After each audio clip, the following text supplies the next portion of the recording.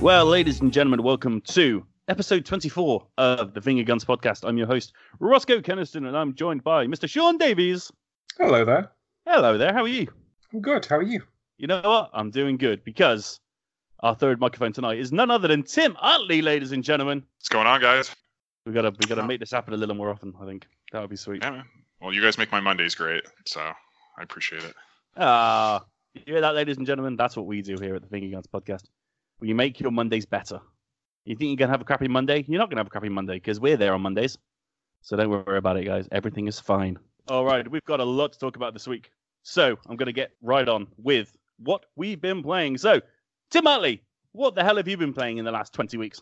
Not terribly much, but I, let's see, a little late to the game. I've been playing My Heroes 1 Justice, trying to get back into that. With kind of My Hero Academia being on break, and then I picked up My Friend Pedro. Almost done with that, and then just been playing like little bite-sized stuff. I saw Sean's tweet the other day about The Legend of Skyfish. I know it's one of the Red Alika games, and I know some people have some opinions about the games they make, but I think they're fun. I think they're just little bite-sized games. You kind of get what you pay for, but it's actually it's quite charming. So I played that for a couple hours yesterday.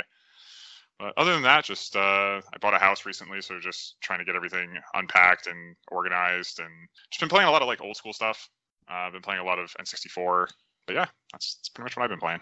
Nice. I mean, talking of the Red Alika games, I played Sagebrush recently, which was a $4.99 game on PSN. Kind of this lo-fi mini open world where you had to uncover this mystery, and I really enjoyed it. I thought it was great. It was a nice little platinum. It's very enjoyable. Our review of it is up on the site. Me and Sean have talked about it at length on the podcast before, but it's I have no issues with their games. I think they're fine. I think it's more a trophy and kind of achievement enthusiasts or purists. They kind of see it as cheap, but they're fun bite-sized games. Yeah, absolutely. Sean, what have you been playing this week? Okay, so mostly I have been playing Control. Let's talk about Control. Let's. That game has Game of the Year material within it. It's not entirely Game of the Year material, but it is very close to being one of the best games of this year. It is an incredible combination, and I think I said this on our Slack channel, of Uncharted, PsyOps, but written by David Lynch. That's the only way that I can really describe what this game actually feels like to play, because the shooting is on par with Uncharted, so it's a bit sloppy at times. The writing is sublime, but you're never entirely sure what the hell's going on at any one time. And there's loads of psychic powers. The audio is sublime. I have never played a game that has been so spooky just through the audio. And that's because these people suspended in the air, and as you walk towards them, words start to appear in your head, like you can hear the voices talking, and this is the Hiss, the main bad guy. And it's just such a good game. Like the music that comes with fighting, it doesn't feel like typical action music. It feels more like somebody off kiltering with a drum kit. It's such a fantastic game. You've also been playing it as well, aren't you, Ross? Yes.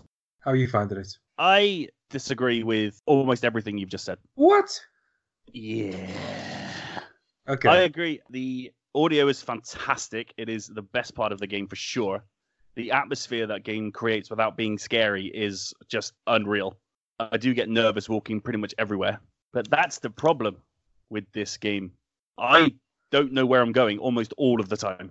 The navigation aspects are, in-game, so you have to follow signs and follow walkways and things to get where you're going. But it's just not clear enough, and I spend most of my time playing this game just exploring and trying to figure out where the hell I'm supposed to be going.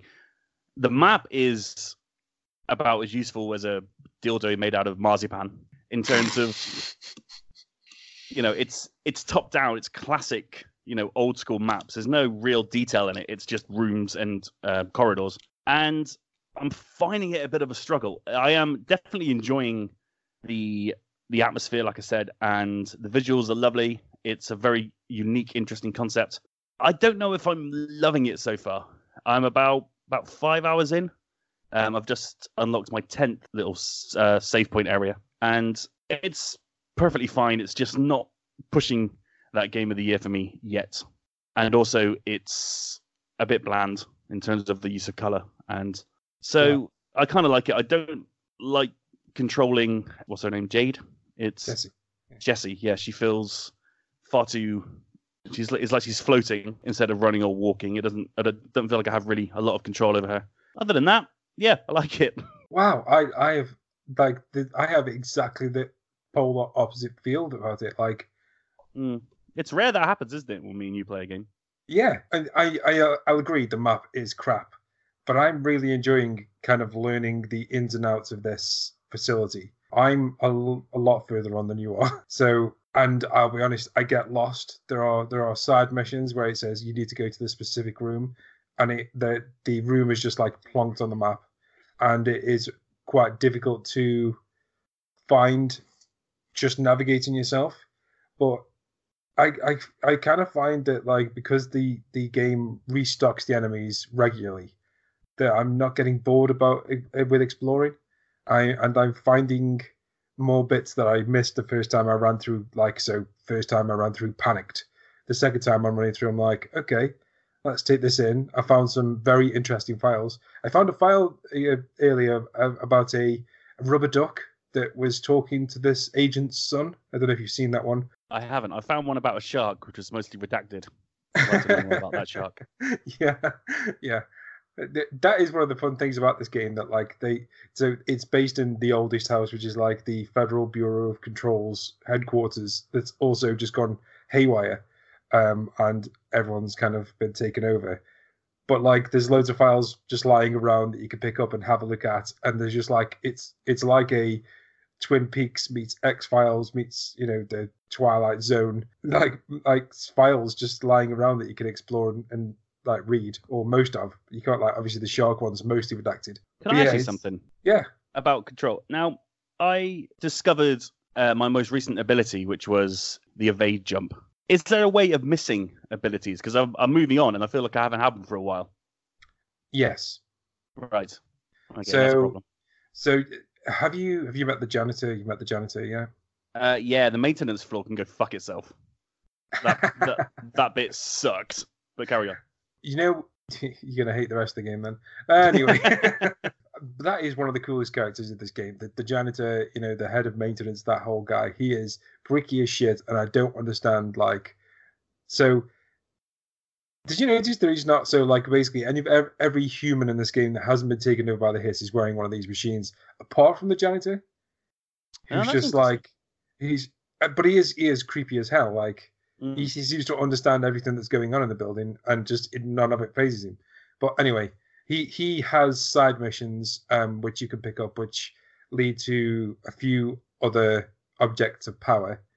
And as you get further on, each new floor you go to, once you finish that floor, you have further side missions, which then lead to more powers. You can miss them. I think it'd be difficult to, even if you wanted to, because like the missions sound very cool. And they are normally just off the beaten path, like not far. Like there's not a lot of exploring to do to find these side missions. Yeah, I've just met Marshall in the research center. That's as far as I've got. Ah, okay, right. So I'm just having a nose around at the moment, looking for new things to play with. But yeah, none the wiser just yet. I don't think we've ever had this kind of polar opposite reaction to a game. Yeah. Before. I'm sorry, listeners, if you're looking for some kind of recommendation. We are 50-50 here, unless Tim has some insight into Control. Unfortunately, I don't. But I think from just kind of reactions I've seen on the internet, I think the game is, people are having kind of those polar opinions. I see tweets every 2 seconds, buy this game sucks. I think it's really, there's no middle ground here. I think it's going to be an even split. I don't have a horse in this race. It's really odd that, because like normally when you get these divisive games, you have like a number of 9s, a number of 2s, and then stuff in the middle. You have like 5s and 6s and 7s. Here, it seems seemingly like a 9 or a 2. People don't seem to have those middle opinions at all.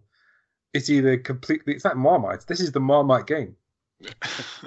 Yeah, well, I mean, it's a 7 for me at the moment. It is good. Okay, there's no denying it's a good game. But no, it's not Game of the Year for me yet. But like I said, I've still got a long way to go. Sorry, Tim, go on. Yeah, no, I think it's just like the movie Joker. The early reviews are starting to come out, and like if you go on Metacritic, there's a bunch of 10s, 8s, 9s, and then like Time Magazine gave it a 2. So I feel like the middle ground is going to kind of fall out with some things, and I think Control, Remedy has a great pedigree as a company. I love their games, so I'm definitely going to check it out. I think I just saw it on Amazon for like $38, so I'll definitely pick it up. It feels very much like a Remedy game for sure. It's just got Remedy all over it. There's live action moments, and there's just exploration like you know well with things like Alan Wake. But I think Alan Wake was a little easier to get around. I think Control, it doesn't hold your hand as much as it just kind of throws you into a room and says, right, figure this out. And that's not necessarily a problem. It's just I want to move on, and I feel like I'm wasting too much time just trying to figure out where I'm going. So that's my thoughts on Control. Yeah, okay. So I've also been playing Wreckfest, which I know you've also been playing. Yeah, Game of the Year. Okay, yeah, fair enough. Wreckfest is... So just a little bit of a thing. So a number of years ago, I had a group of friends. We all used to play games together. It was like Halo, and we used to play it all the time. And then they all started to get into racing games, and I'm not massive into racing games. I'm okay at racing games, but they're not like a genre I'm very good at because I just can't drive for shit. I swore, damn it. Anyway, so yeah, I cannot drive. So I stopped getting invited to these gaming sessions because the way I would win races is by just like driving into the side of other cars, and then like Forza and Gran Turismo and like Test Drive and Grid, those things I look down on. Whereas, Wreckfest is the game that's like, hey, we are going to reward you for shunting that guy off the track. We're going to reward you for pitting him on the last corner of this race.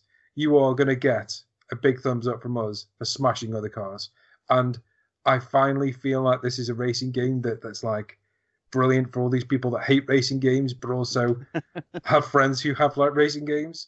Yeah, I mean, it's not a racing game, is it? Really? Well, it just has racing elements. Yeah, it is. I mean, the thing is, like racing games, the way they're designed is they're supposed to be reliant on skill and knowing racing lines and stuff like that. Whereas Wreckfest is just straight up luck. Most of the tracks have a part where it's like a cross of two streams of traffic, and if you are unlucky, you will go from first to 24th or whatever it is, and in the grid in just one crash. So yeah, it isn't a racing game. But it is a racing game because if you can be good on the races that don't require this kind of passing of traffic, or the tracks that basically have one line of traffic that keeps going back and forth along each other, you can get like 20-30 second head starts that you could get make a massive difference between you and the pack if you really put your foot down and nail it. It isn't a racing game.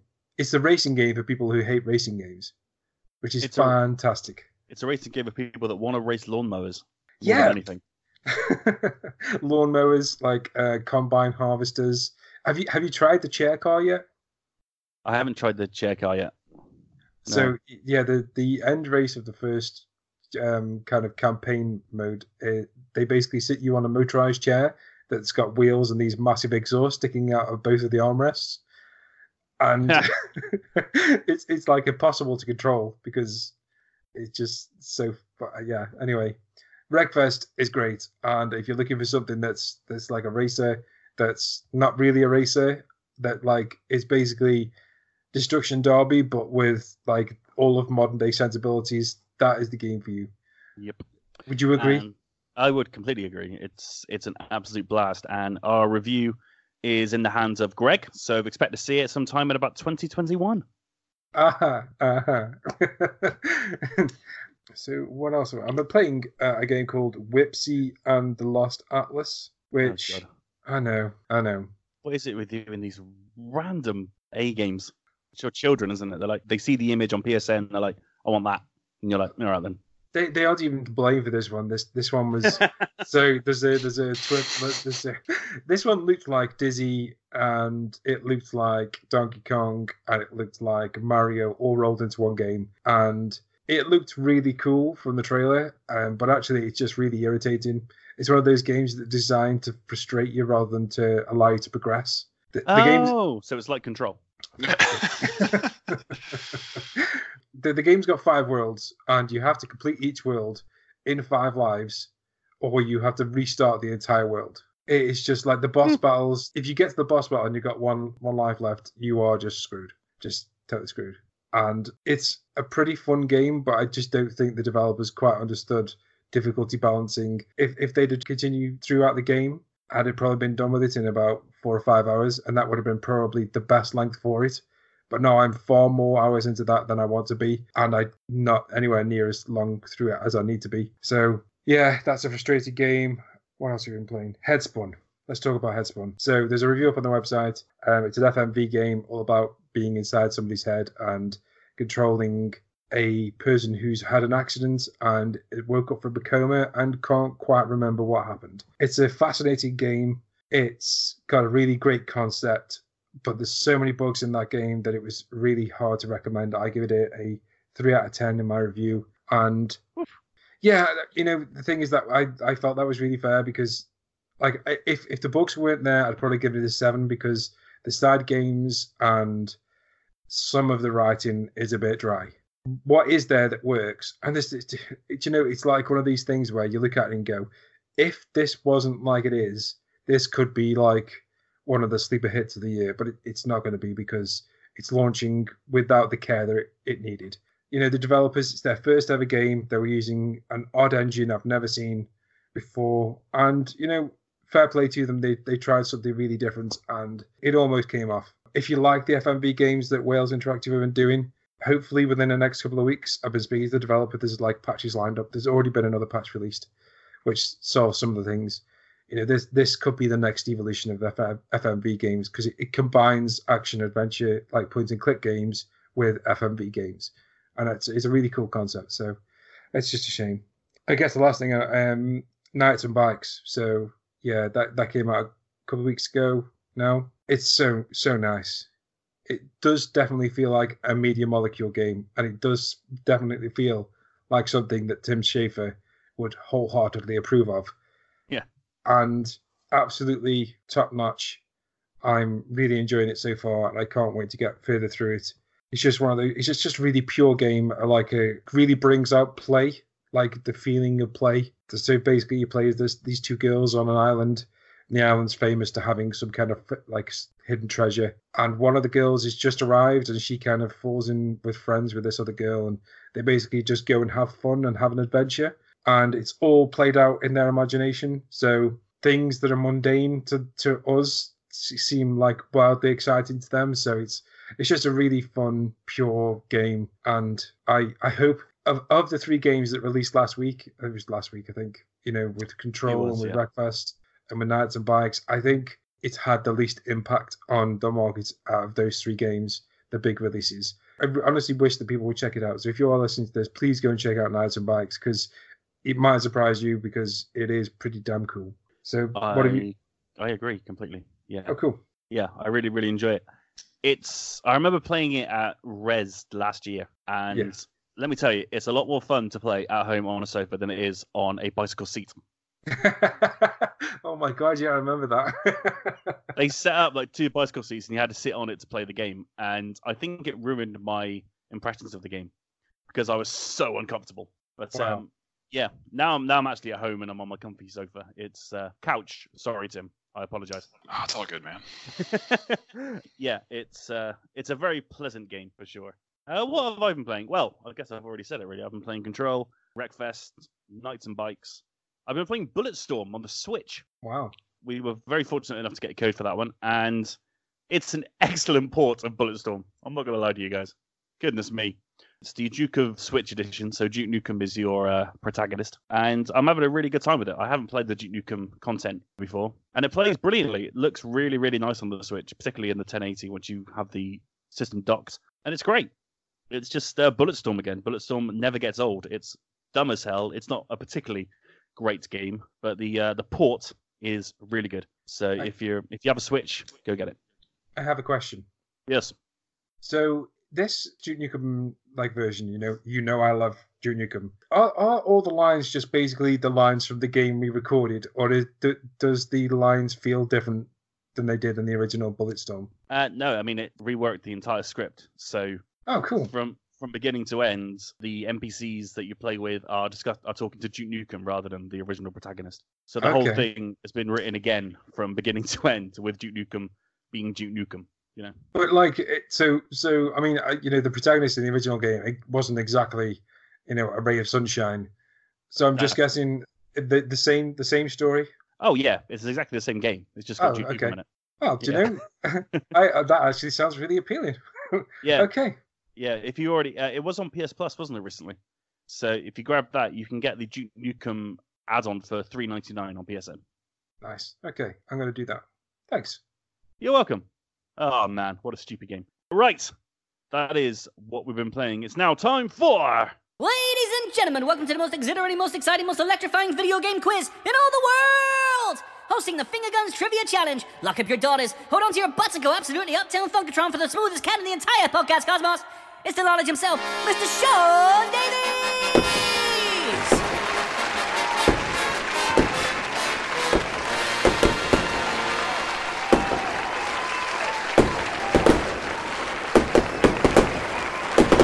Oh, thanks for that introduction. It's very nice as always. Welcome to the Finger Guns Trivia Challenge. Today's quiz is all about video game trivia. There was no theme. I just basically went out and found 10 questions all about video games. And if you've never played this before, I'm going to ask some questions now. And both Roscoe and Tim are going to answer these questions. Now, Tim, I appreciate that you are here to give Roscoe a run for his money. I hope so, man. I get the feeling that you might end up with more wins than Paul over this entire season. Even though you are here every 20 episodes. But yeah, so basically we'll read out the questions now, and towards the end of the podcast we'll give out the answers. If you do play along at home, let us know how you get on through the socials or through the comments and whatever you're listening to this on. So without further ado, have you guys got a pen and paper ready? Are you ready for this? Let's do it. Let's do this. Okay, question 1. Which popular video game racing series turned 25 years old this past week?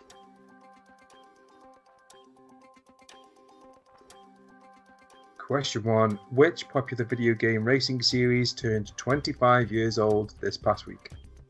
R.I.P. Drive Club. Oh, man. That isn't the answer. I just got reminded of it. I was going to say, like... Okay, question 2. In the Homefront video games, which country invades the United States of America?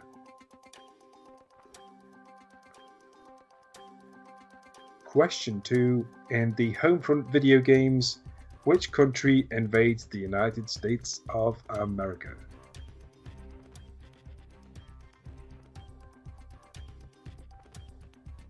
Okay.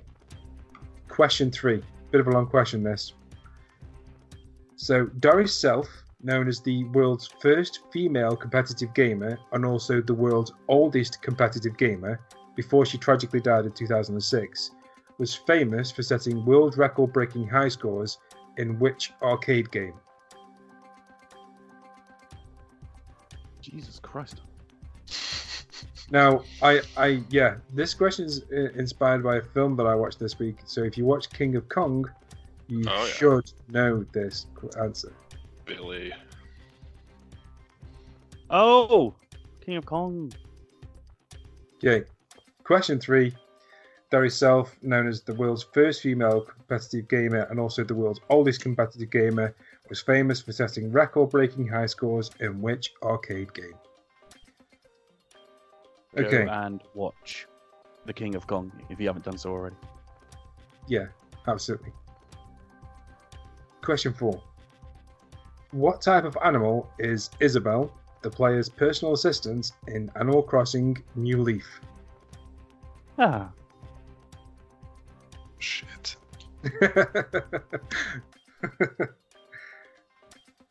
Question 4. What type of animal is Isabelle, the player's personal assistant in Animal Crossing New Leaf?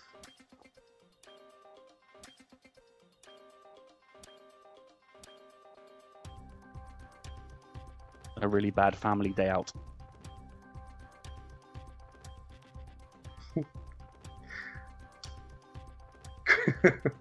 There it is. Question 5. 2005's The Order 1886 was developed by which video game studio?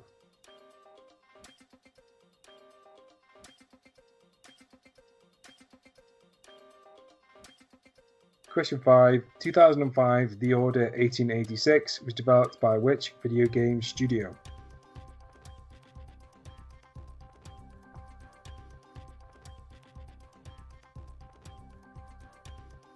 Question 6. In the Mortal Kombat series, who is Sindel's daughter?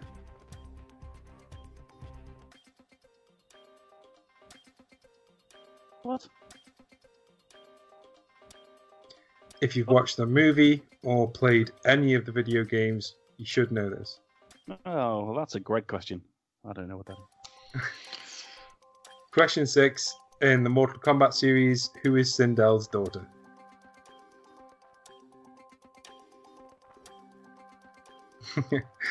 Question 7.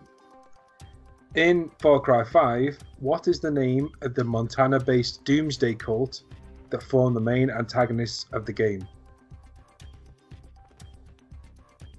Question 7. In Far Cry 5, what is the name of the Montana-based Doomsday cult that form the main antagonist of the game?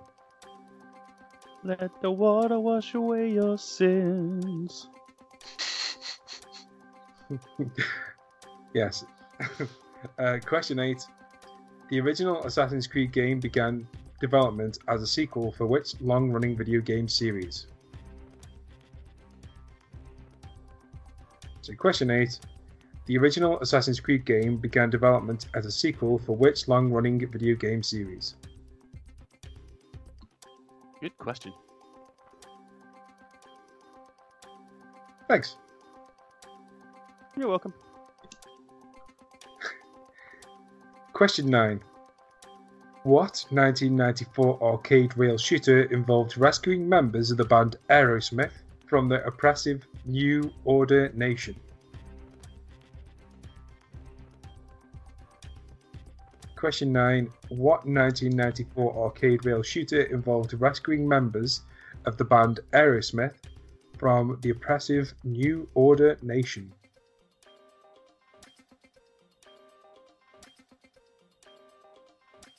And finally, question 10. How many Pokemon were there in the original red, blue, and yellow versions of the game? Oh, for fuck's sake. You always get me with the Pokemon questions. This is my hint to say that you should go and play a Pokemon game. Maybe I should. And that was all 10 questions. Whew, that last Pokemon question and kind of debating what my answer is. I have no idea at all. Pokemon is not my wheelhouse. If you need to clarify, I mean, when I say how many areas there, I mean how many formed the full Pokedex. Ah, okay. I don't know. Yeah, Pokedex is still sounds like Greek to us, so you're safe. Cool. Well, thanks for playing, guys. Thank you. Is that a place where I can deck Pokemon? Like, just line them up in a row and just go one by one on their fucking face? I would absolutely love for you to take on, like, a Machamp or something. Smash them up. Yeah, I'm sure you would, mate. Yeah. Absolutely, yeah. It'd be a fair fight. I'm betting on you, buddy, honestly. Absolutely not betting against you at all. I don't believe you, but I guess we'll find out. All right, thank you very much, Sean. Pleasure. Let's get into some news. Let's say it's been a very difficult week in the world of video games.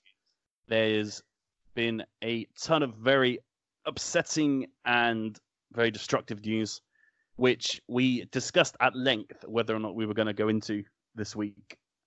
We then realized that, well, you know, we're not really qualified to talk about it. So we discussed as a team whether or not we should talk about this week's abuse revelations. And honestly, we wanted to rise above the hot takes that Twitter is so unfortunately infamous for, to have an informed conversation regarding the treatment of women in the industry. Eventually, we decided that all that's really necessary to say is that the abuse stories are sickening, deplorable, and inexcusable. We think that no woman should ever feel like they're unable to progress in a industry they love purely because of the actions of some men. We support and encourage speaking out and sharing experiences that can ultimately lead to a safer and more inclusive gaming industry, one that we will always strive to be recognized as welcoming, diverse, and safe. We thank all of the women who came forward for being brave enough to share their stories, and Finger Guns will always fight in your corner. That being said, let's move on to this week's news. And, well, TellTale Games are back, kind of. It was a very... Yay, thanks, Tim. Someone, God!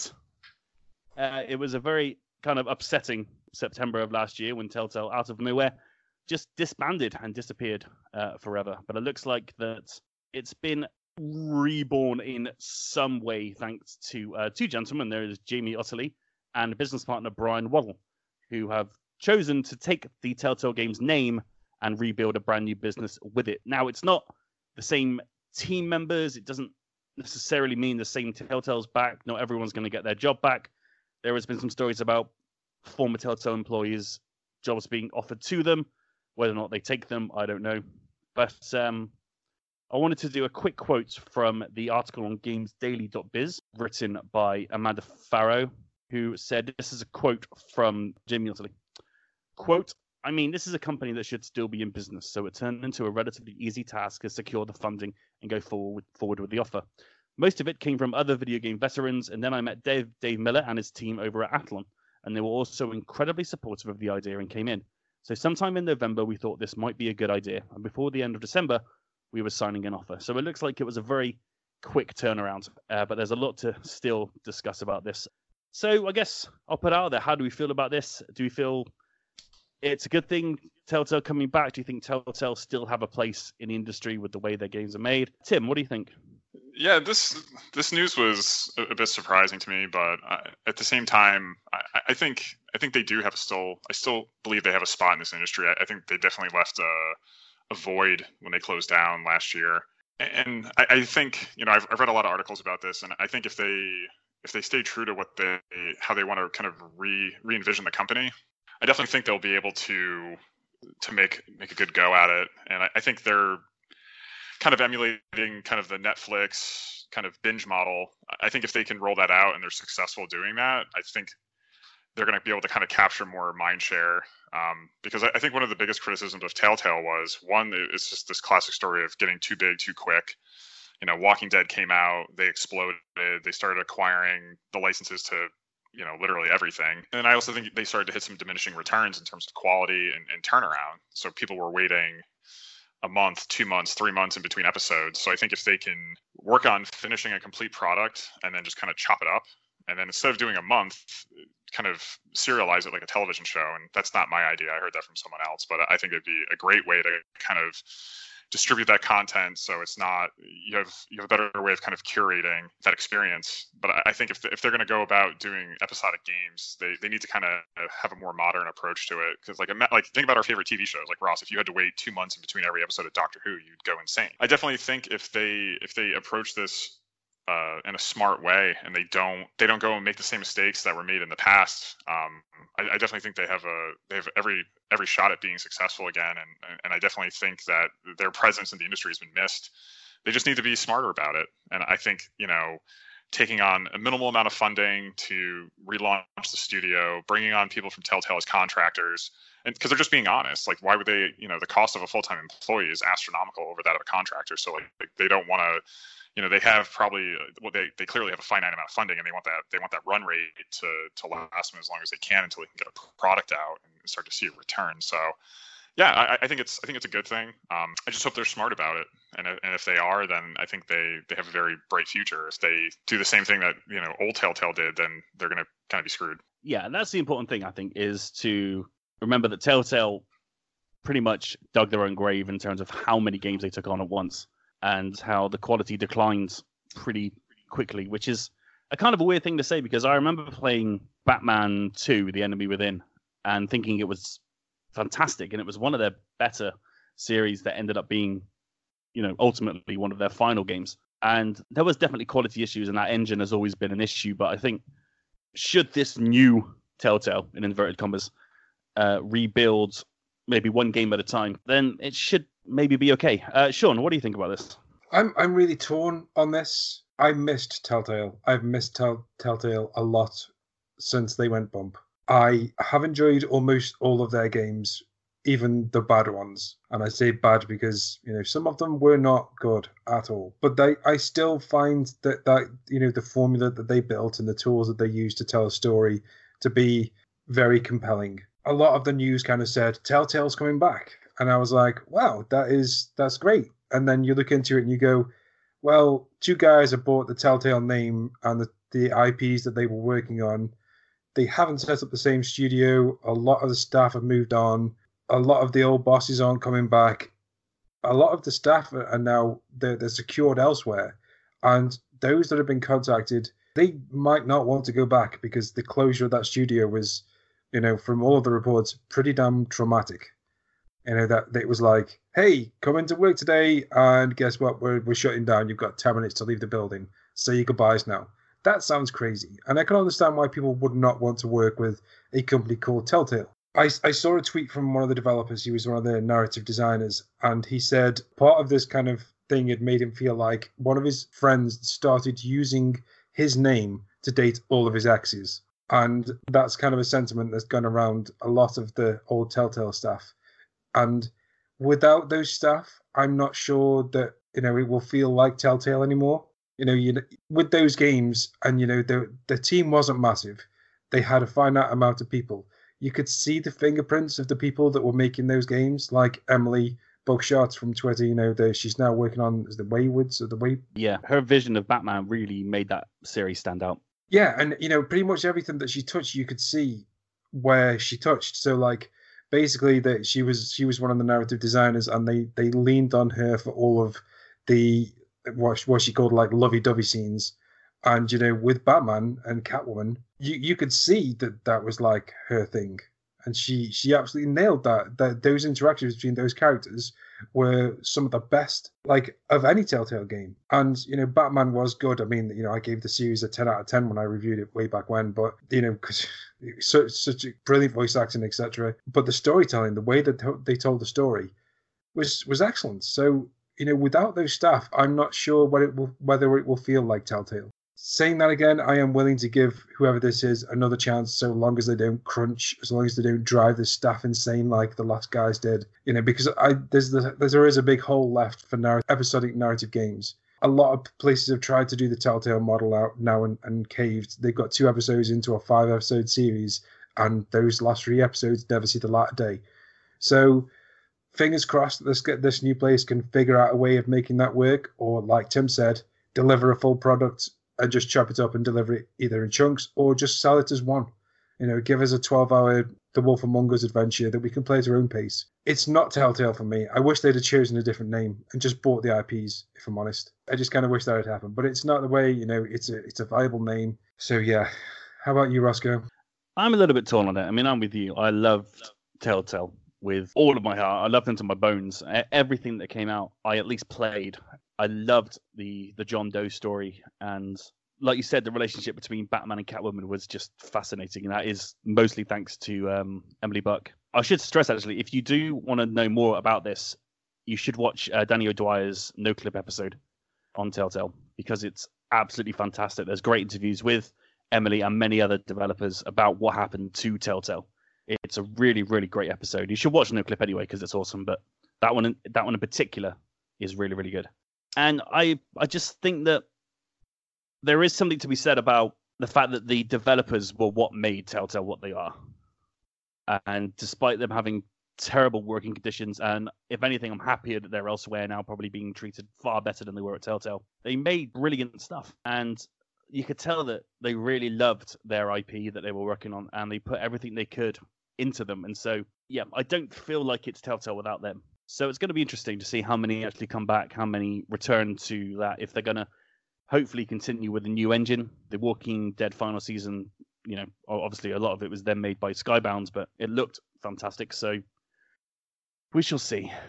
we shall see. I'm cautiously optimistic about TellTale coming back, but I agree that they probably should have just taken the name because there is a little bit of a stigma around it now. And despite the fact that people got excited, there is an argument to be made that it was a bit strange, I imagine, for the developers to see, oh, our old company's returning again. No one told us. It's strange. Do you think that they're going to carry on with that with the IP? Do you think that there'll be a new IP? Do you think they'll need to establish themselves again first before people start selling licenses to them? Yeah, I think there's going to have to be some kind of, they have to prove that, kind of reprove themselves. Like the old TellTale, they had, like I said, they had such a high pedigree, and I think people trusted them with the licenses. So I think because when they bought the name, they got the rights to Wolf Among Us and Batman. Yeah. Yes. So I think if they're going to kind of retread there, they're going to have to put out another, fantastic property, either using the Batman or Wolf Among Us storyline, or create something new. I think they're really, it's kind of proving grounds right now. I definitely think they can get back there, but I just think they need to be a little more deliberate, a little more judicious in the properties they take on, and just kind of be just honest with themselves about what their load balance is. Because if they start to, scoop up company or licenses again, they're just going to end up in the same spot, and hopefully, history doesn't repeat itself. Are we going to see? Because there were games announced by TellTale before they disbanded. There was The Wolf Among Us 2, and I believe Stranger Things as well was one of them. Yeah. Do you think we're going to see them? No, because Netflix, after what happened, their relationship, they wanted to get the Minecraft story mode to get with the Netflix, and that was kind of like where the whole deal fell apart. I think Netflix have made their stance on video games, and I think they're quite willing to put the money forward themselves to do it if necessary. Like the Bandersnatch. So they now have the money and capabilities to do that themselves. If they wanted to, they could probably license out Stranger Things and to the new TellTale. I just don't think they want to, and I think they've got the Stranger Things video games already coming out, divisive as they are. So I would love to see that come out because it looked very interesting. And the art style was so in keeping with everything that we've seen from TellTale before, but also kind of unique on its own. But yeah, I can't see that ever coming out. I honestly think the next thing that will come out will be The Wolf Among Us from the new TellTale. I say that because it's a series that a lot of people enjoyed, and it's probably their most recognizable. And I don't think they want to try and follow the last season of the Batman, because it was so damn good that, if you're going to try and follow that up as a new company, you're really going to struggle. Yeah, that's fair. All right, then. Let's move on to the next story. And it's all about Sony and PlayStation. It was revealed this week that Sony will not be at the Tokyo Game Show this year. This is, of course, following from their non-appearance at E3. And Sony are, as ever, very, very quiet and keeping stum. They have done probably for the past year now. So, Sean, where the hell is Sony? What's going on? So I've heard two rumors about this. In fact, I've heard three, but I can't verify the third. So the first two, one comes from a reporter who knows his stuff and shall remain nameless. He said that more than a couple of months ago, a couple of games that Sony had greenlit were cancelled.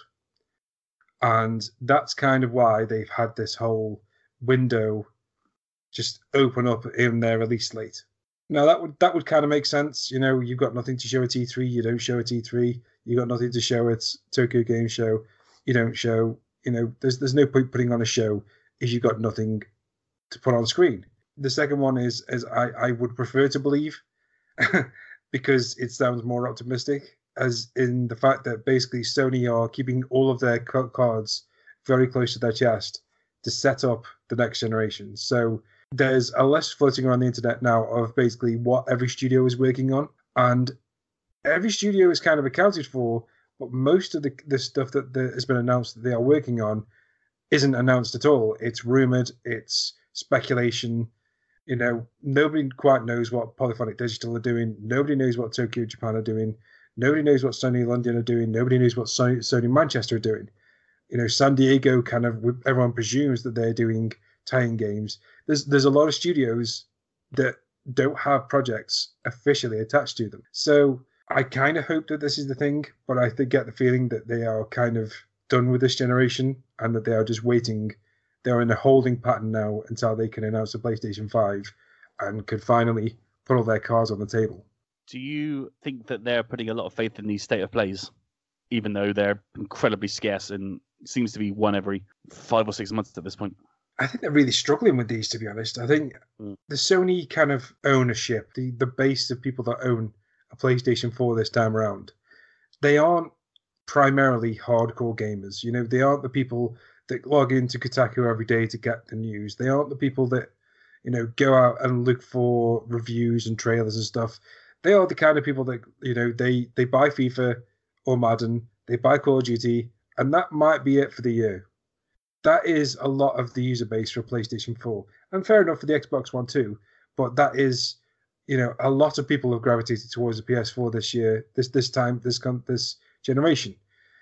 With the Directs, you know, they've kind of taken away the grandiose nature of some of the announcements that they used to make, even though they weren't as impressive as they probably could. You know, these announcements, if they'd have put them on the stage during E3, they could have probably put a different, like a decent show together if they'd have done the whole presentation correctly.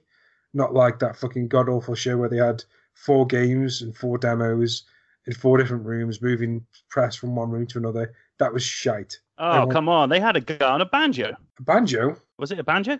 It was definitely not a banjo. They had a guy blowing a wind instrument. Yeah, for Ghost of Tsushima, but there was Last of Us before that.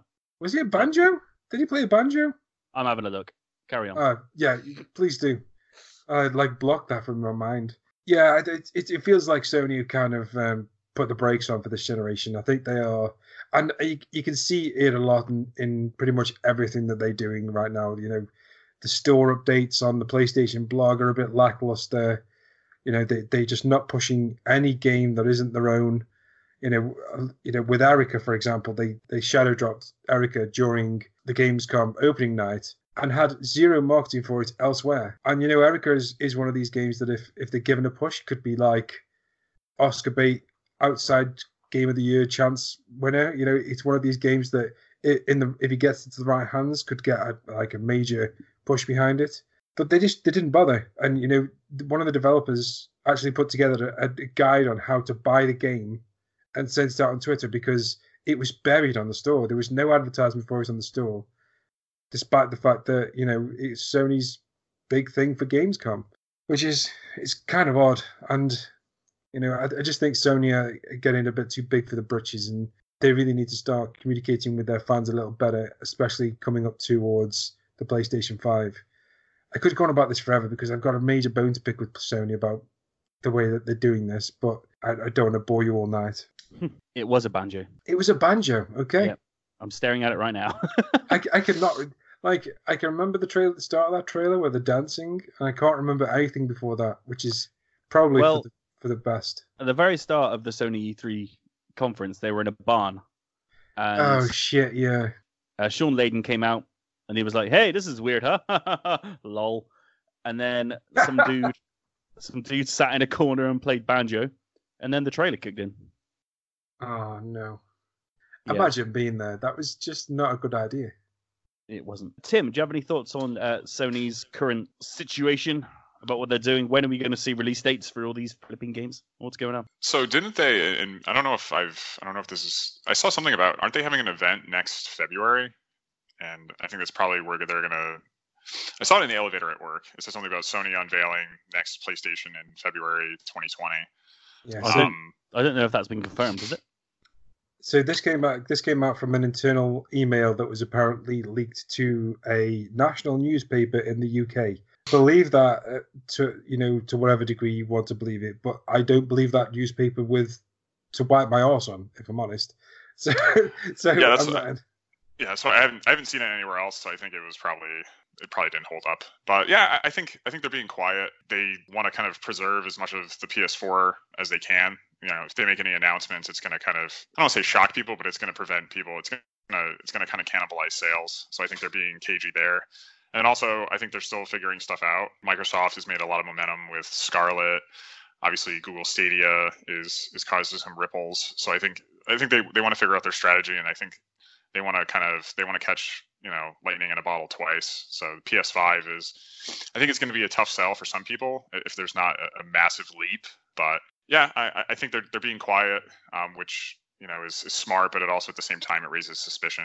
So yeah, I really don't have much else to say. I think they're keeping it close to the chest, and I think when they're ready to kind of drop more details, I think they'll, the only thing that we saw that was pretty concrete was that thing that Mark Cerny did. But yeah, other than that, I think they're doing what they need to do to kind of protect the remainder of the PS4 life cycle. Okay. When they're ready, I think they'll drop the bomb. Yeah. When is The Last of Us 2 coming out? It's coming out October 2019. Awesome. They're gonna shadow drop it. Oh, that'd be so cool. Imagine. And it's available to download now. Oh man, that'd be amazing. Because Ghosts of Tsushima also doesn't have a date yet. Now, I mean, this isn't a surprise, but I just want to stress a little while ago on a podcast, I can't remember which one, but I suggested that Sony would reveal the release date of Death Stranding on Twitter. And Sean was like, no, mate, they're not going to do that. It'll be on a stage. I don't know why you're from Bolton all of a sudden, but that's what's happening. And lo and behold, they announced a date on Twitter, the same way they did with Spider-Man. Is it now not impossible that they're going to do the same for Ghosts and for The Last of Us? It's nothing's impossible. Sony, you cannot predict them in a minute because everything they do is just off kilter. It doesn't feel stable. It doesn't feel like they know what they are doing. Like, they announced the Death Stranding date via Twitter. Like, why? They had, like, a Gamescom conference to stand and talk about the game with literally tens of thousands of people watching gameplay demos and Jeff Keighley. Why not just wait for that? There's nothing that makes sense about the strategy that Sony are adopting at the moment. I'm going to go. I'm going to do it. Okay. Oh, here we go. At the beginning of the PS4 and the Xbox One, when this whole thing kicked off, this whole generation kicked off, the only difference between the consoles was the fact that some games, some multi-platform games, looked mildly better on the PS4, and the PS4 had a fuck ton of indie games on it that weren't on the Xbox One. And that was because Xbox had this policy where, you couldn't be on other platforms before you could be on the Xbox One, and it's a lot of people off. Sony also had this team called the Strategic Content Team. Now, the Strategic Content Team went out and they got indie developers to fill in all of the gaps that were in their release windows. They went out and they went to do Mike Bithell and said, hey, let's look at Thomas Was Alone, bring that to PlayStation, and he did. They went to Devolver and said, Hotline Miami, let's have that on PlayStation. And they did. They went out and they spoke to a lot of developers to fill in the blanks of where the releases are. Now, coming into this next generation, Sony had completely dropped that. In an interview with, I think it was the New Yorker or the New York Times, Sean Layden said they will not be pushing any indie games or smaller games. They are focused on their relationship with the big publishers. I get it. I get why you want to do that. Call of Duty, it sells tens of millions of copies more than, Shovel Knight Dig or whatever. But Sony are missing out on the possibility to be on the ground floor of the next Minecraft by doing this. They completely forgot why the PS4 took off. It was because at the beginning of this generation, you had list wars. You had, look at all the exclusives on the PS4. There was 200 games exclusive within the first couple of years. Half of them, nobody could even name. But it was a number because they were indie games and they were exclusive. And Sony have forgotten what got them the place with the PS4. They've forgotten the little guy, and now they're focusing on games which, as this generation has gone on, it's become so freaking diluted. You've got games being developed by committee now. You've got games that are, they go through so much focus testing. They cost so much more money that they have to go through focus testing. They have to appeal to as wide an audience as they can. And Sony are appealing to this than they are the guy in a basement making a game which could be the next, massive. He could be the next Jonathan Blow. He could be the next Notch. You don't know, and they are ignoring this entire. And sorry, it just really fricked me off that like a lot of indie developers. I've spoken to a lot of them in the last couple of weeks. And most of them are like, yeah, Sony won't even talk to me anymore. And it's like, why is the they've obviously Sony have obviously adopted this whole we built it, they will come, they can't do without us, we have 100 million consoles sold, if an indie developer's serious, they'll put it on the plate. No, fuck off, because you look at Descenders and you look at pretty much every indie game now is available on the Switch, and they're making a shit ton of money. Not just the developers, but Nintendo too, because all of them have got digital sales. There's so few of them who have physical sales. They're all coming to the eShop. Oh, sorry, I've got to get out of that. Sorry, I needed to say that. I just needed to. Whew. Well, it was very cathartic. It just pissing me off.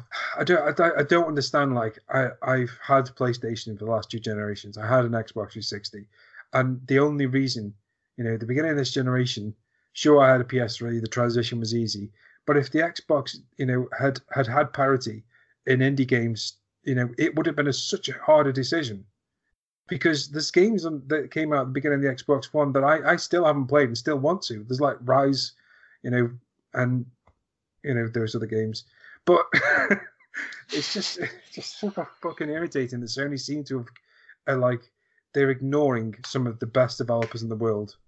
So what other games do you want to play on Xbox? Now that there's backwards compatibility, there's a shit ton. I went to I playing Rage 2. Yeah, I was like, I'm going to go and play Rage. Then I figured out my PS3 actually the disc. My kids have pulled it off a shelf, so the disc drive is broke.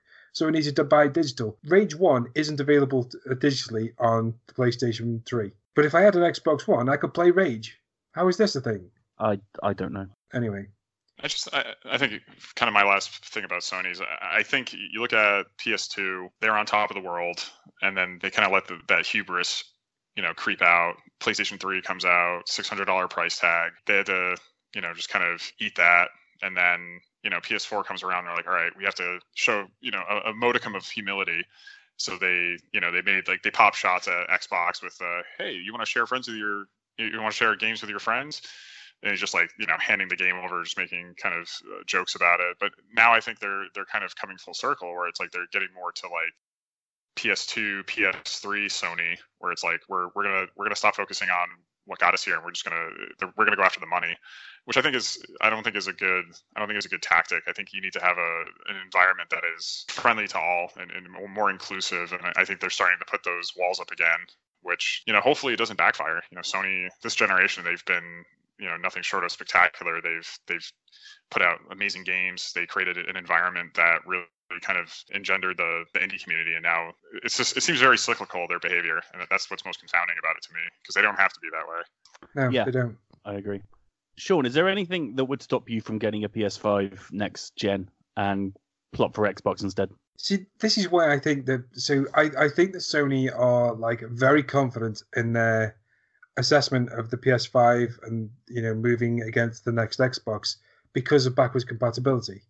This wasn't an element of the PS3 to PS4 and Xbox 360 to Xbox One. It means that at the beginning of this generation that we're in now, you could buy a game based on exclusives because you wouldn't have to think about are my previous games compatible. Moving forward, because Sony have got such a massive lead over everyone else, they seem to just think that people are just going to buy their next product. And I'll be honest, if something else comes up and it makes financial sense for me and I can still get the best, as good as experiences elsewhere, then I wouldn't think twice about jumping ship. If Google Stadia works out and Google Stadia can get all the multi-platforms and finally sign some exclusives, I'll be there. It's cheaper, and I'll be able to play games whatever. If the next Xbox is on par with the PlayStation 5 and it has good exclusives and it's backwards compatible, why not? Sony needs to realize that they haven't locked people in. I can still own my PlayStation 4 and still play my 400 games that I've got on it. It doesn't mean in the next generation people are just going to automatically buy the PS5, and that there are a lot of reasons why I wouldn't buy a PlayStation 5 if, for example, a lot of the good, cool indie games, the weird games, the little experiences which you can't get elsewhere, if they aren't on PlayStation 4, why would I bother? You look at the Switch right now.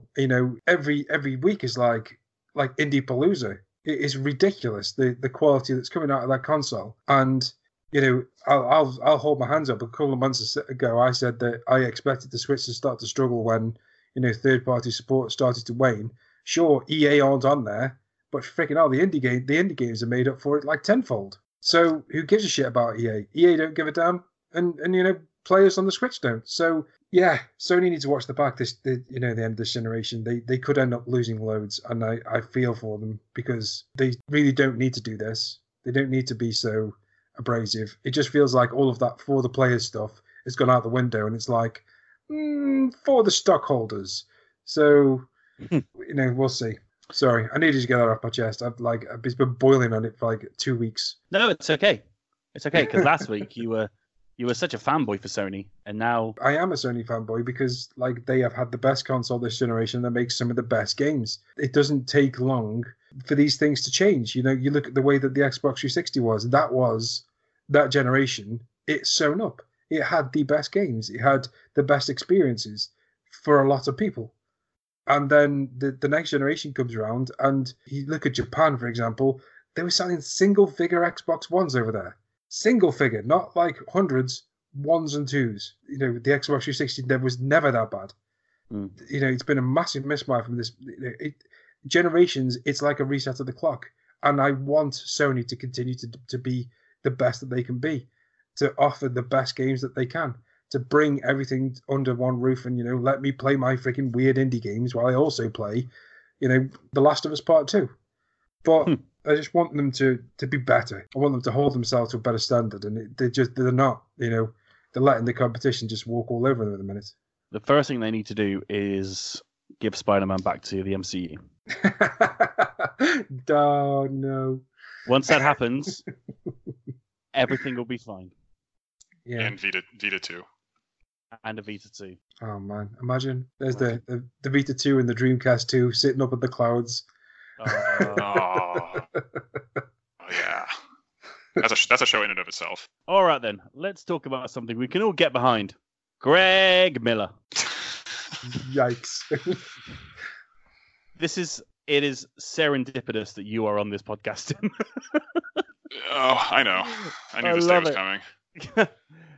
This week, those wonderful chaps over at Kinda Funny announced that they're doing a Borderlands show, which will presumably go from now up until when the game's released and probably afterwards as well. The show is going to feature sorts of developer interviews and let's plays and all sorts of random things. And it brought up the question of game commentators working with publishers to promote games. And we've seen it a fair bit at Kinda Funny the last year or so.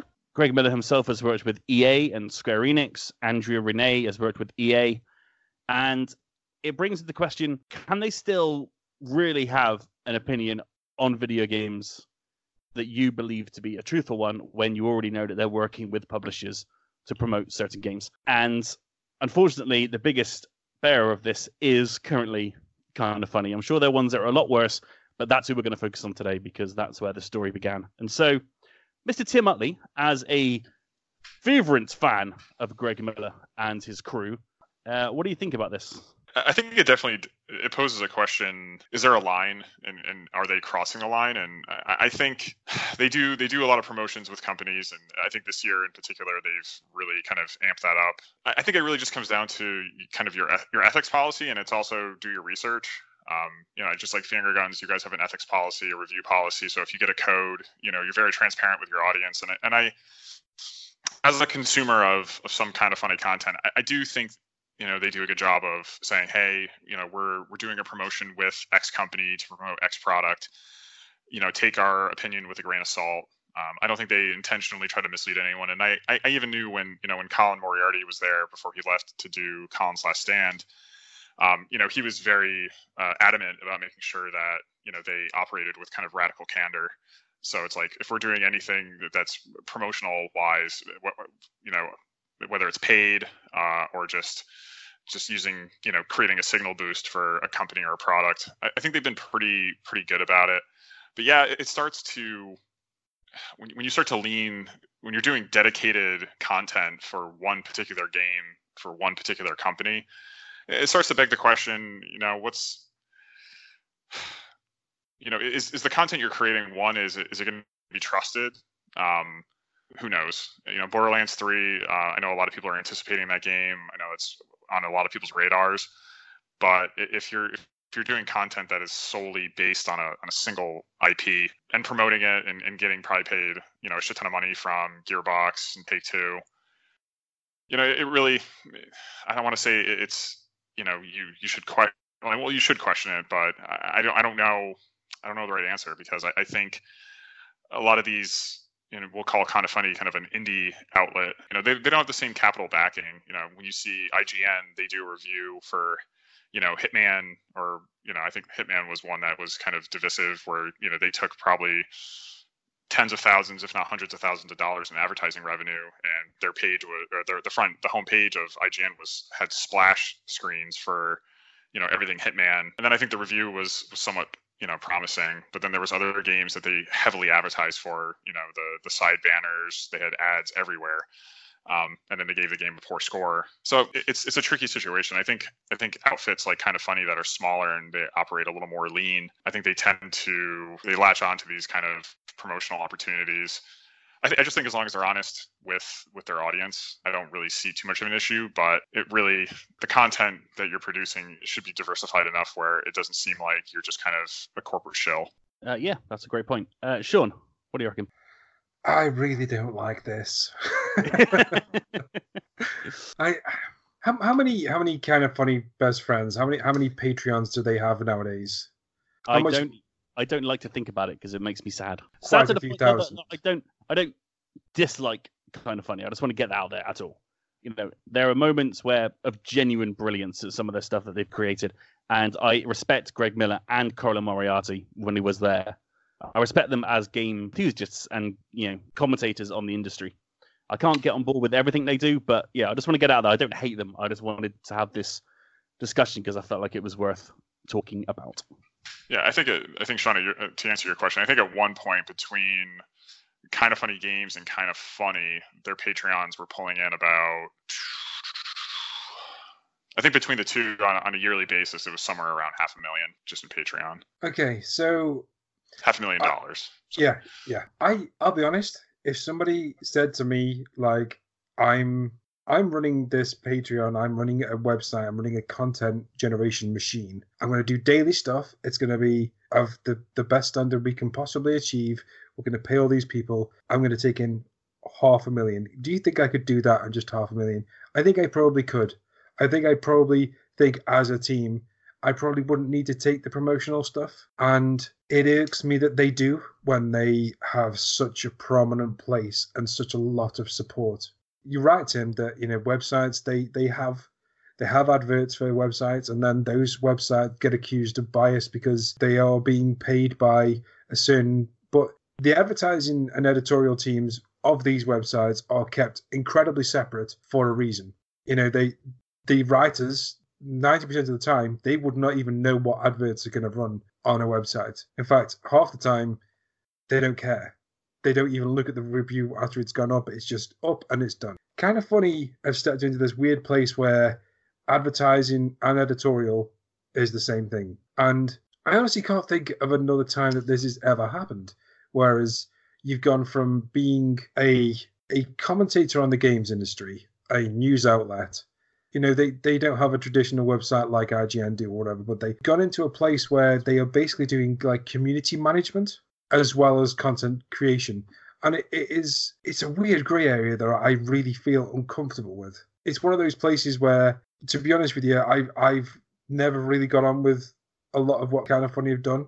I find them to be ill-informed often. When I get to the content and I listen to it, I think, well, that's 2 days old. That's not running on, I listen to it, and I don't listen to them often. I listen to them when they were talking about how they hope that the Joy-Con drift issue doesn't affect the Nintendo Switch Lite.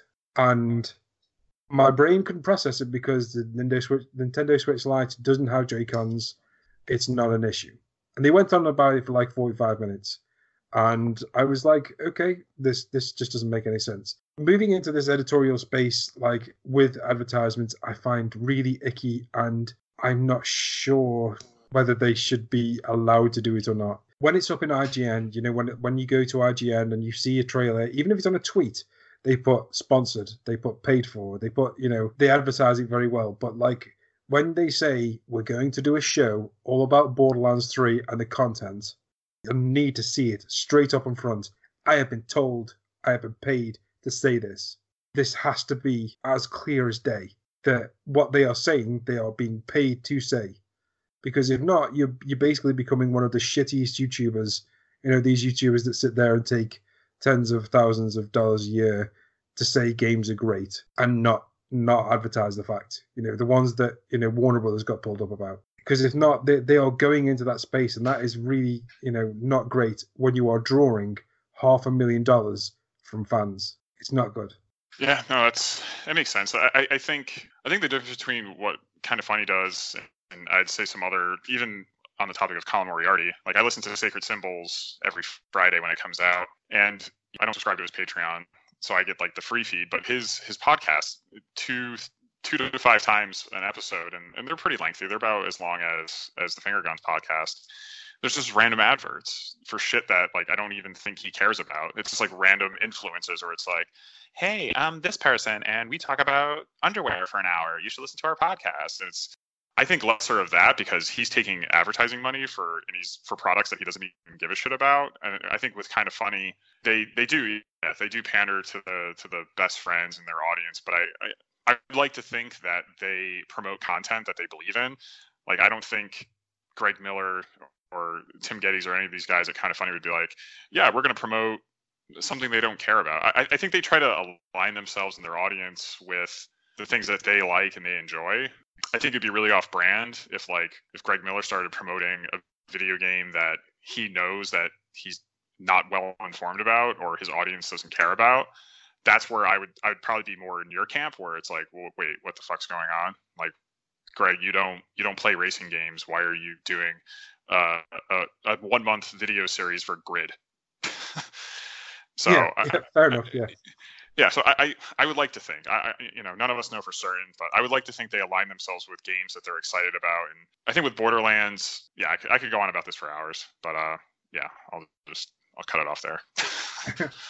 I think you are. I think you're right. Out of the sketchier end of, you get these Twitch streamers that take money from developers to play a game, and then the first 5 seconds of the stream is, I really don't like this genre, and I'm not really going to like this game, but I was paid to play for an hour, so I'm going to do that. And that's terrible. And then, podcasts in general, when they have adverts, they are nothing to do with the subject matter. I don't know how many times I've heard Chris Jericho talk about, keeping awake at night so that he can win the AEW championship using whatever these fucking night tablets that he uses or whatever. And it's just yeah, fair enough. Maybe they are creating content which is best for their community, but they still need to really focus on the fact that they are taking money to do community management. And I just hope to Christ that they don't end up crossing that line, because it feels super icky and not great that they are in this place now, especially when you're drawing $500,000, man. That's crazy money. Sorry, Roscoe. Have you got any thoughts on this?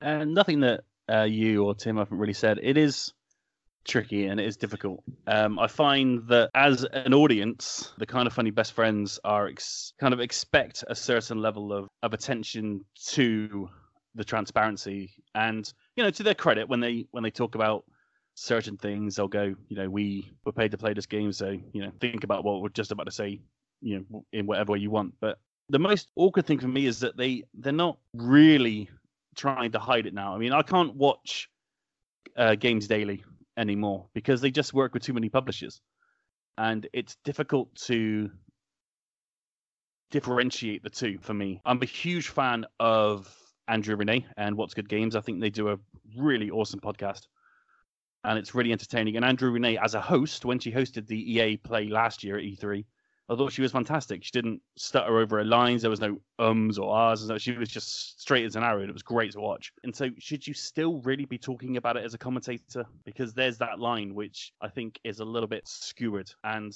this Borderlands one, they've done a couple of party modes, I think, recently. Their Let's Play series of Borderlands 3, and that's fine. That's just a thing that happens. They're sponsored by 2K, I'd imagine, for them. But yeah, I find it very awkward, and it's made me kind of switch off from their content. Yeah, I think just kind of the last thing about kind of funny is when Colin left, and that whole situation was ridiculous. Colin was really, for me, like, I went there for Colin. Greg is very boisterous, goofy guy. Tim Geddes is like the Nintendo guy. I went there for Colin, and when Colin left, I didn't watch anything kind of funny for almost a year. I've only recently got back into it just because I have a 3-hour commute every day. So, I listen to a podcast in the morning, I'll read on the train on the way home. So it was really just more content to kind of fill the void. And for the most part, I don't have as much time to kind of, scour websites. I'll read your guys' content when I have time, and I'll kind of follow you guys on Twitter, and that's really how I kind of stay informed. But yeah, it's definitely, their content's hit or miss. I used to be, as you said earlier, I was pretty much like kind of ride or die kind of funny. Like, I would watch all their shit all the time.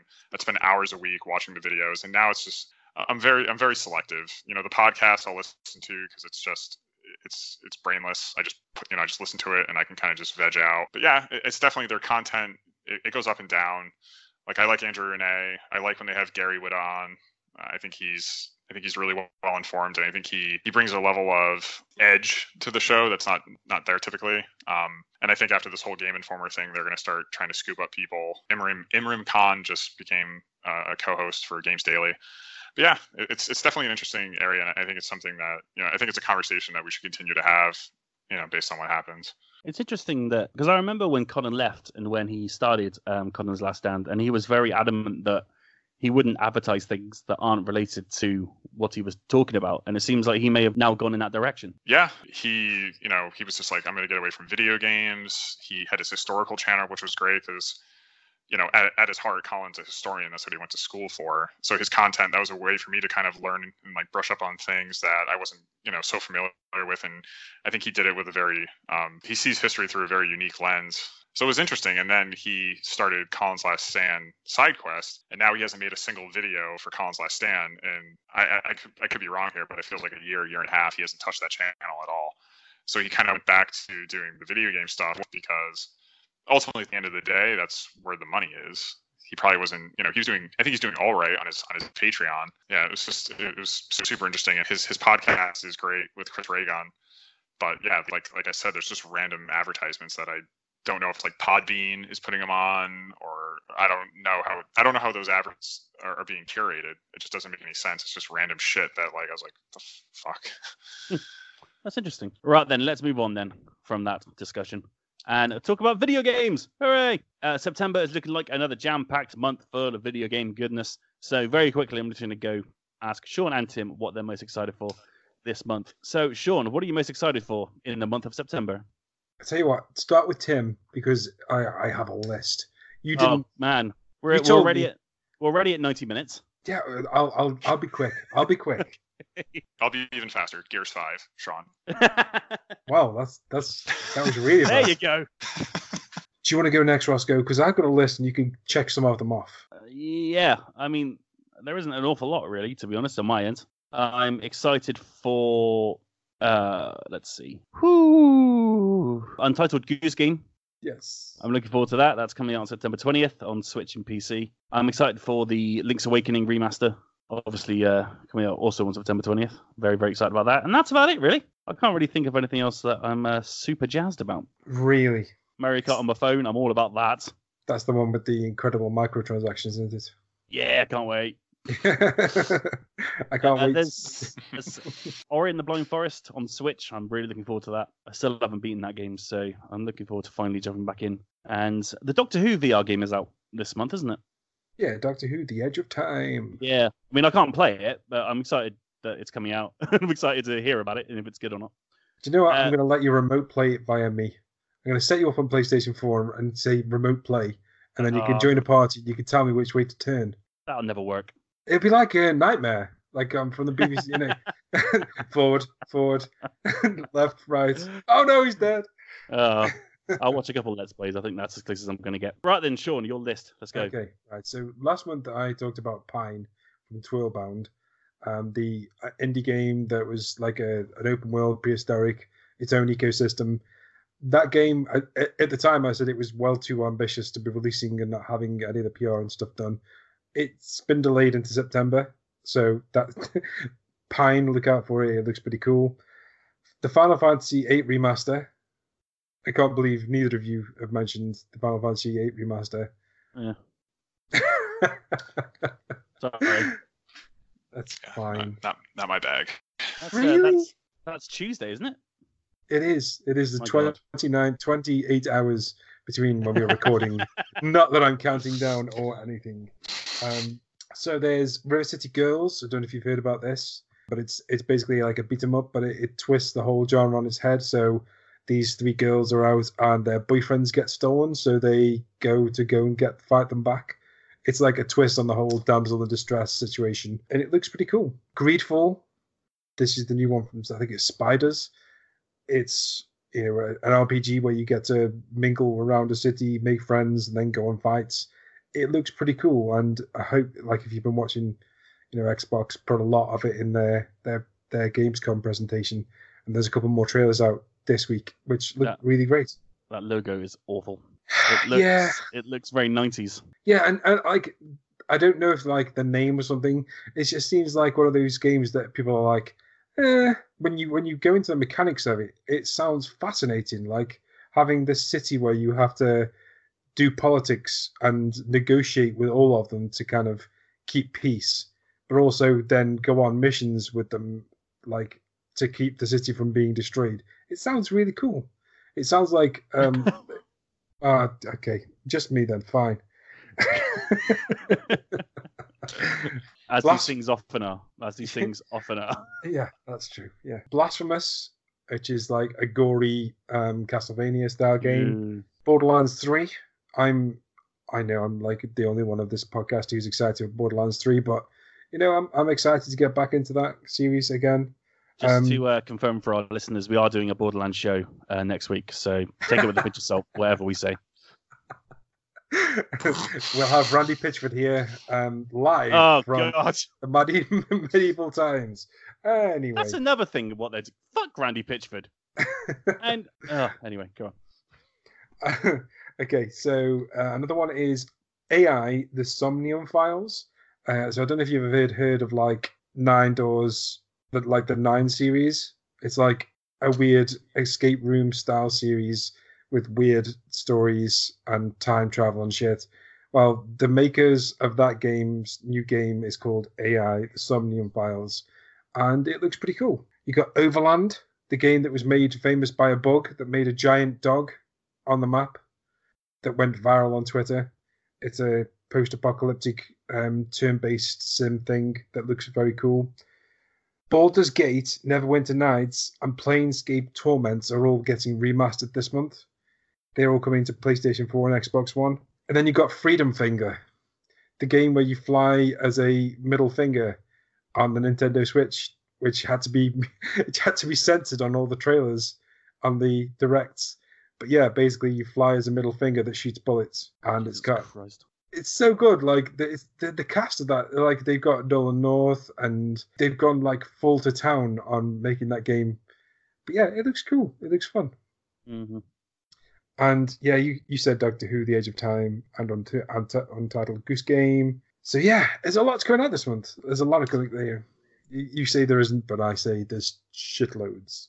I never said there wasn't. I'm just looking out for games that I'm excited for. We're getting into that time where we have to make difficult decisions on what games we purchase. Yeah. And yeah, I'm just trying to keep an eye on the ones that I really, really want. See, the thing is, this is where me and you differ. You go, the difficult decisions about the games I can play, and I'm like, the difficult decisions of the game I'm not going to play. That's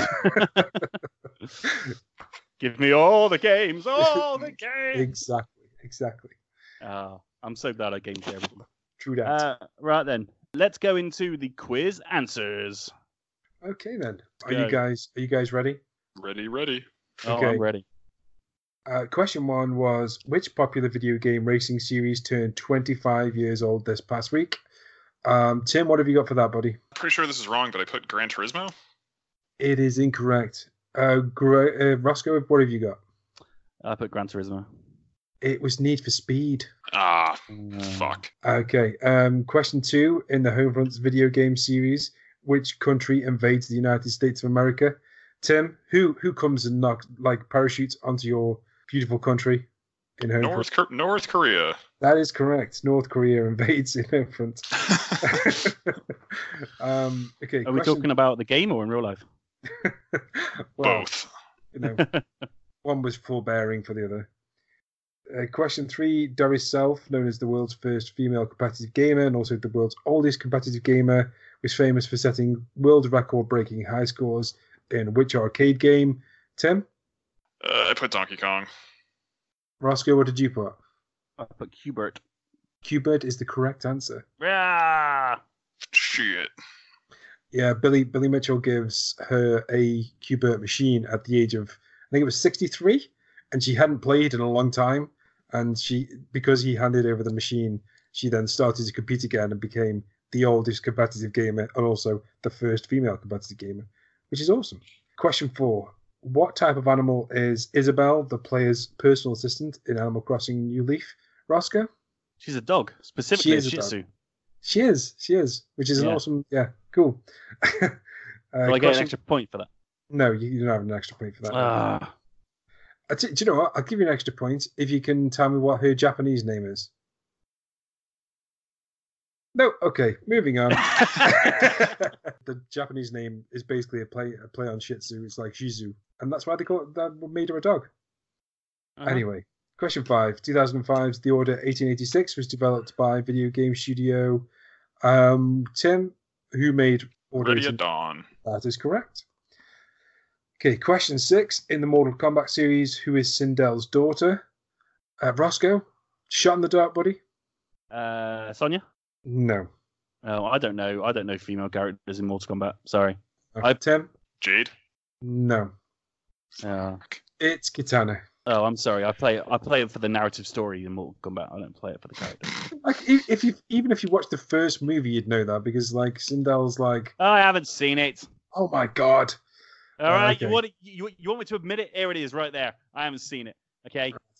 Fair enough. The next time we have like an event, I'm going to force you to watch the Mortal Kombat movie. Seems harsh, but okay. As a punishment, yeah. And question 7 in Far Cry 5: what is the name of the Montana-based Doomsday Cult that form the main antagonists of the game? Roscoe? The Church of Eden. Eden's Gate, if you want to be specific. Tim, what have you got? I put Mormons. Okay. The actual name of the villains is the Project at Eden's Gate, as in the Peg Project, Peggies, without the P, not a Peggy. Oh, fuck off. Church of New Eden. That's bullshit. So no. Question What? 8. What? No, I'm not giving you like the Church of New Eden, seems though it's Project at New Eden. I said Church of Eden's Gate. Yeah, it's called the Project at Eden's Gate. The whole thing. Wow. Like, the entire of that game, they are called Wow. the Peggies. They're Peggies. Like they're not called the Keggies, which would be correct if it was church. But no, it's Peggies. Now I know what pool feels like. Yes. Question 8. The original Assassin's Creed game began development as a sequel for which long-running video game series? Tim? Prince of Persia? Prince of Persia is correct. Yay. Question 9. What 1994 arcade rail shooter involves rescuing members of the band Aerosmith from the oppressive New Order Nation? Roscoe, any ideas on this? That's Revolution X. He's the man. Well done, Mike. Yeah. That game was so fucking bad. And question 10. How many Pokemon were there in the original red, blue, and yellow version of the game? Tim? I'm going to say 150, but I feel that's wrong. It's 151. Ah. No, because 150, because they added Mew. right? So yeah, so the but I thought- Pokédex had 151 entries in it that you could unlock, but you couldn't catch Fuck me, Mew. I had that written down. God damn it, I had that written down, but I went with Oh, 150. So here that's he goes. I'll take the L on that. Fair This enough. is rough. At least you aren't going to argue for like 20 minutes like Paul would. So let's tot up the scores. That's harsh, man. That's harsh. Well, I've got to You're have being super strict tonight. I've got to have consistency across the whole thing. Oh, as if 'Cause- they're going to listen to this. They Okay. Roscoe, how many did you get? I got 6. Tim? I got 4. That ain't bad though, dude, because that was a hard quiz. So thank you very much for playing. I would have got no problem. 7 if it wasn't for you meddling kids. Yes, you would. Bloody Eden's Gate. That's the name of the church. The project at Eden's Gates. Yes, that's the name of the church. No, it's not. Yeah, it is. You know it is as well. Well, thank you for playing. If you did play along at home, please let Roscoe know how incorrect he was. And also let us know how you scored. Thanks for playing. I'm in a mood now. I'm in a fucking mood. I'm in a fucking mood. Wow. Yeah. Outrageous. Anyway, let's go into Out This Week. Out this week! We've already talked about it, but Final Fantasy VIII Remastered is coming to PS4 and Switch and Xbox on Tuesday. 29 hours left. Very, very exciting. Also, the Spyro Reignited trilogy is coming to Switch and PC on the same day. If you're into that kind of thing. No microtransactions. Yay! Screw you, Crash Team Racing, you bastard. Catherine Full Body is coming as well on PS4 on September 3rd. I didn't know that was coming out. How exciting. I love Catherine. It's a great game. Let's see. Children of Mortar, which is a game that's getting rave reviews, and everyone says how much they love it. It's coming to PC as well on the 3rd. There's a lot coming out on the 3rd. And River City Girls game that Sean is so very excited about. It's coming out on the 5th. Whoop, whoop. Very exciting. Headliner Novi News is coming to Switch on September 5th, Yeah, which I believe you're playing at the moment, which you can't talk about, but I am very embargoed. aye, nice. I'm also embargoed on a game called Disaster. That's funny. You'll find out why next week. And